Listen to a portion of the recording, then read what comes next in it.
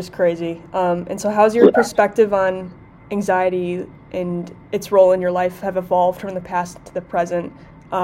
So like, I know that you said that you haven't really dealt with it in high school, but how is your perspective on it, especially seeing it in others like Emma? How has it kind of evolved from the past and the present? Have you gained kind of an understanding of what people go through?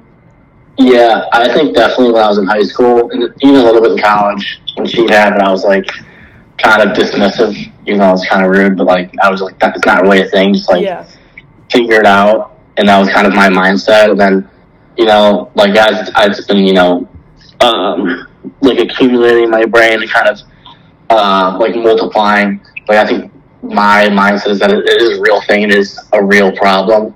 Mm-hmm. Like I think I'm definitely lucky that I can find ways just to cope with it, whether it's, breathing, taking a swig of water, stepping out of a room for a second and just kind of doing it myself.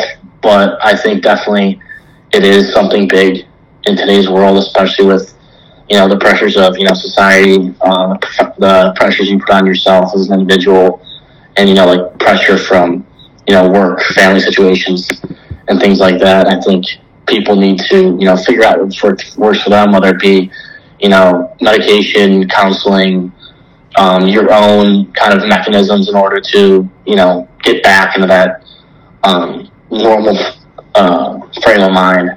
So I think it's definitely super prevalent. I think it's definitely gotten, it's a lot more talked about than it was in the past. And I think that's really good for, mental health going forward, that people are realizing that it's such a big issue and it affects so many people.